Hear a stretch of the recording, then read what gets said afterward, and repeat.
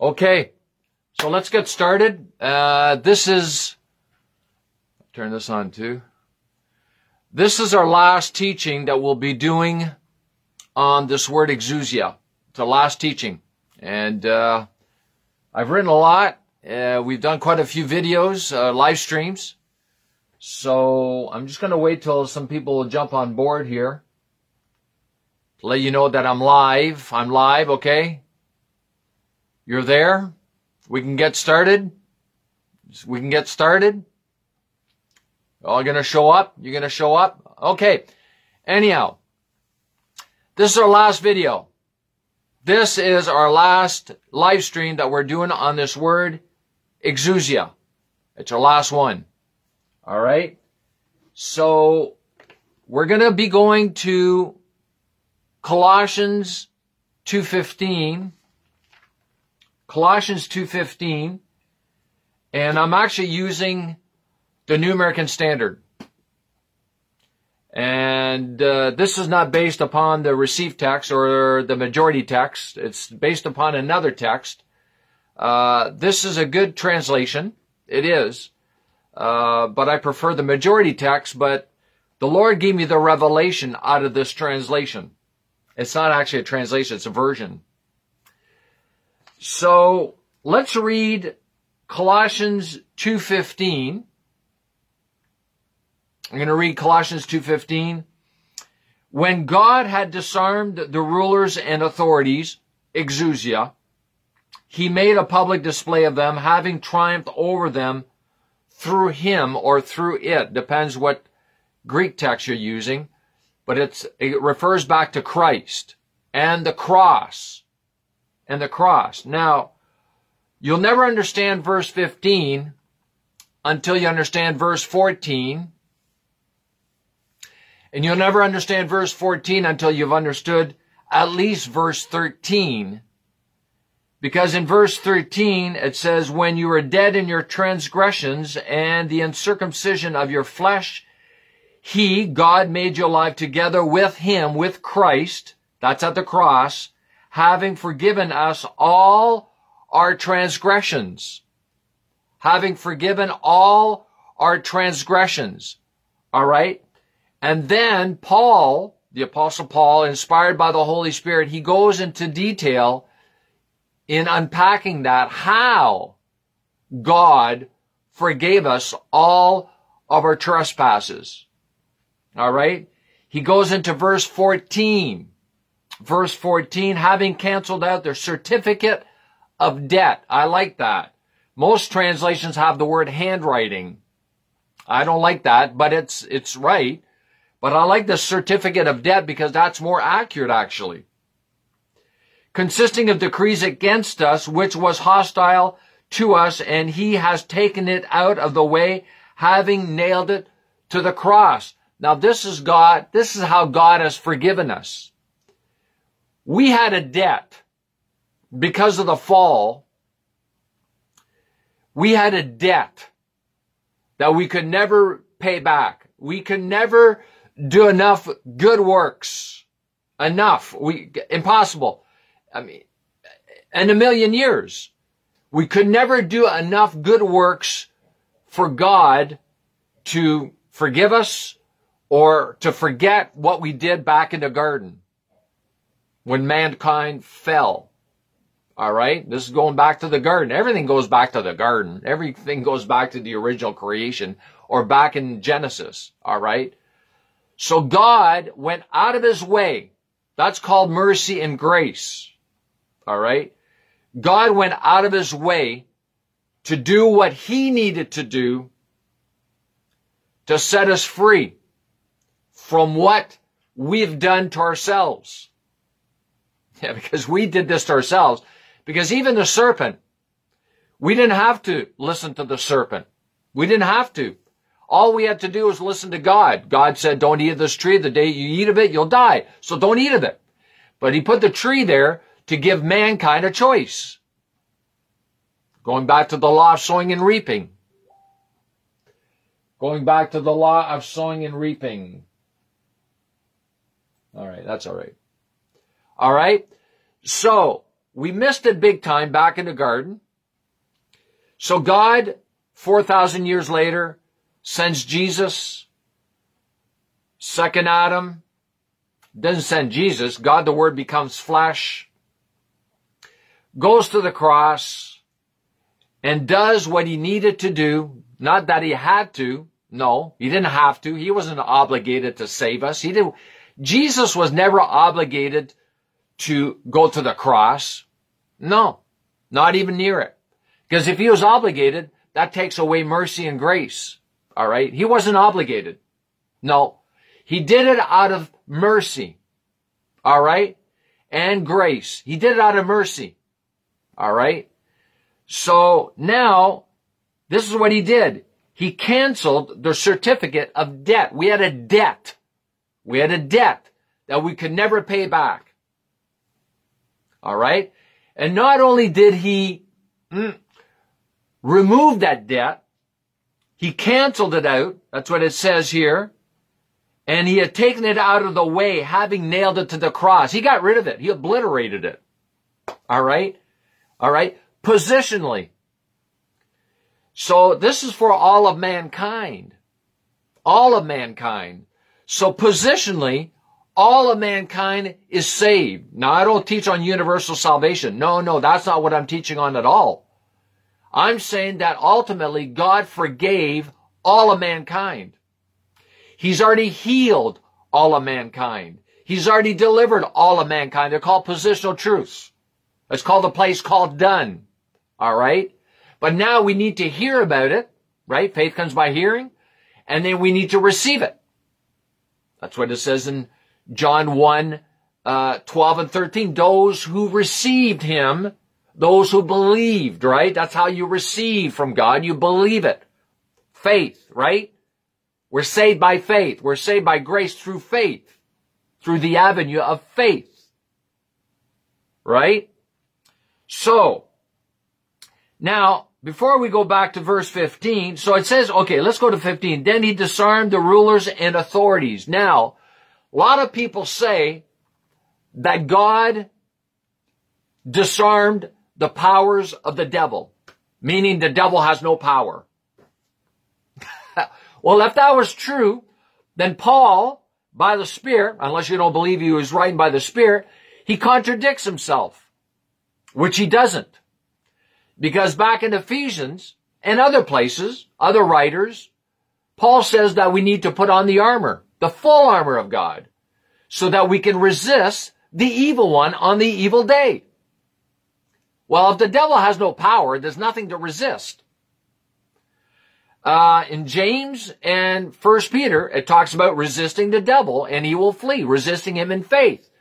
Well, if he's got no power, there's nothing to resist. But he does have power. All right? So what God did here is that the devil did not want God. The last thing the devil wanted was for God to forgive us. Because then we'd all be going to hell. This is all about hell. Heaven and hell, ultimately. So the devil did not want God to forgive us. All right? He did everything, and he is doing everything he can in his power, and he's got power, to stop the world from hearing the gospel and believing it. He's doing everything, and he's doing a great job. And it's not God's fault, it's our fault. Because we've been given the Great Commission. We've been given the Great Commission. All right? Jesus never said, I'm going to go into all the world. No, he said, you go into all the world because I'm going back to the Father, but I'm going to give you the Comforter, the Holy Spirit, to get this work done. All right? All right. So I need to stop there for that. So if you go back right at the beginning of this chapter, Colossians chapter 2, there are so many references to in him, in Christ. There are too many. There's one in verse 3. There's one in verse 5, verse 6, verse 10, verse 11, verse 12, and verse 13. All right? Regarding Christ, the second Adam. All right? Not God, the second Adam. All right? Now, he's not only talking about the devil here in verse 15, rulers and exousia, authorities. He's also talking about false teachers. All right? Because if you look in Colossians 2, we're always in Colossians chapter 2. I teach the whole context, and I don't have all the revelation, but I've got enough to do a teaching on this. If you look very carefully, you'll start in Colossians 2. That's why you need your Bibles with you. You need your Bibles so you can follow with me. Colossians 2, in 4, verse 4, it says, Paul says, I say this, that no one will delude you. No one. He didn't say the devil. He said no one will delude you. And then in verse 8, Paul says once again, see to it that no one takes you captive. So who are these no ones? All right, that we need to know about. In verse 16, therefore no one is to act as your judge. Verse 18, let no one keep defrauding you. All right, 4 times he says no one, let no one, let no one, let no one. He's talking about false teachers. He's talking about people in the church, but also could be in the world. Like I said, I don't have the full revelation of this. So, and the thing, and the Lord gave me 2 revelations out of Colossians 2, 13 to 15. They're in my notes. I couldn't dig them out enough time. But even in this book here, this is a good book by Clinton A. Arnold, and it's called The Colossian Syncretism. And he says that Paul is not saying that God has totally stripped the devil of his power, because that's not what he did. Going back to what I said in Ephesians, everywhere else in the Bible, it's everywhere. We're up against, there's demons out there, all these different things that we're up against. And even in Ephesians 6, it talks about putting on the armor of God, talks about walking by faith, using your faith as a shield. Why? Flaming darts. Who's flaming darts? My brother in Christ, my sister in Christ, a pastor, or no, from the devil, the evil one. He's got flaming darts, right? And it talks about mind renewal, putting on the helmet of salvation, renewing your mind to what you've been saved from, all right? So I like what he says here. As far, and this is on page 279, as far as the Christians, as far as they recognize and appropriate their authority in Christ. And that's exactly what I've been saying. We've been given the authority of God to exert over the powers, the exousia of the devil. All right? And he goes on saying here, we need to grow in our awareness of our position in Christ so that we can begin and appropriate in resisting not only the false teachers, those who would be out to delude us, that's what it says right there, but the enemy. I'm going to share a little bit here before I go. This is a few years ago, and I've had a few encounters with demons, and I was in my bed. I was sleeping, and then I had a vision, and the Lord woke me up. And he said, and I saw in the spirit, and I saw a python over my door. I know it sounds foolish to a lot of people. They're going to call me all kinds of names. They already have. But I saw a python over my door on the outside of my house, on the side door here. And the Lord told me, he says, you go down there. This was at 2:00 in the morning. He says, you go down there and you go resist that thing, or else it's going to come into your house. Now, what would it going to do if it came into my house? I don't know. Kill me, kill my parents, burn my house down? I don't know. I got up. I went down to the bottom of the stairs where that door was. I didn't open up the door because I wouldn't have seen it anyhow, probably. And I resisted it in the name of Jesus. And I was in faith. All right. And I know that that thing did not come into my house. All right. So the devil is out to steal, kill, and destroy. He is. Even after the cross. And he hasn't been stripped of his power. He has not. What happened was that God has forgiven us. That debt that we owed God, that we could never repay, Jesus did that for us. All right? I think a lot of Christians, they don't understand their salvation. And I'm just, after all these years of being saved, but they don't understand their salvation. So, and this is the thing. We need to walk. That's why I say walk in the grace. Well, what is walking in the grace? Walking in the fullness of your sonship. To walk as Jesus walked on this earth. Jesus came across all kinds of demons, came across all kinds of evil people, and he always had the victory. Always. And that belongs to us. It really does. His life belongs to us because we were born again with his nature. That's what makes us sons of God. All right?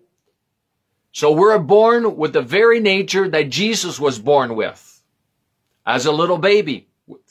With Mary, not Joseph, and the Holy Spirit. Right? Called the incarnation. We're born again. Recreated. That's part of Titus 3:5. So there's lots more. There's so much to all of this. But I encourage you to get into the Word. I encourage you to eat the Word like never before. The New Testament. Especially the New Testament. We're not Old Testament saints. We're New Testament saints. All right? We're on this side of the cross. We're post-cross, not pre-cross. So we need to find out who we are in Christ, what we are in Christ, what belongs to us in Christ. All right? Because that's what the devil is keeping from us. That's what he's keeping from us. Even if you read in Thessalonians, if you go to Thessalonians, in chapter 2, verse 18, Paul, the great apostle Paul, he says right here, for we wanted to come to you, I, Paul, more than once. Yet Satan hindered us. Yeah, that's what Paul wrote. Now, maybe you don't believe that Paul wrote that by the inspiration of the Holy Spirit. No, he did. All right? All scriptures are inspired by God. Theopneustia, right? God inspired. All right? So he says right here, he hindered us. And it sounds like it more than once, because he said more than once he wanted to go to them. And yet Satan hindered us. So there's all kinds of things. I think I'm going to have to do a huge teaching on warfare. And I'm not trying to give attention to the devil. No. But he is real. He is real.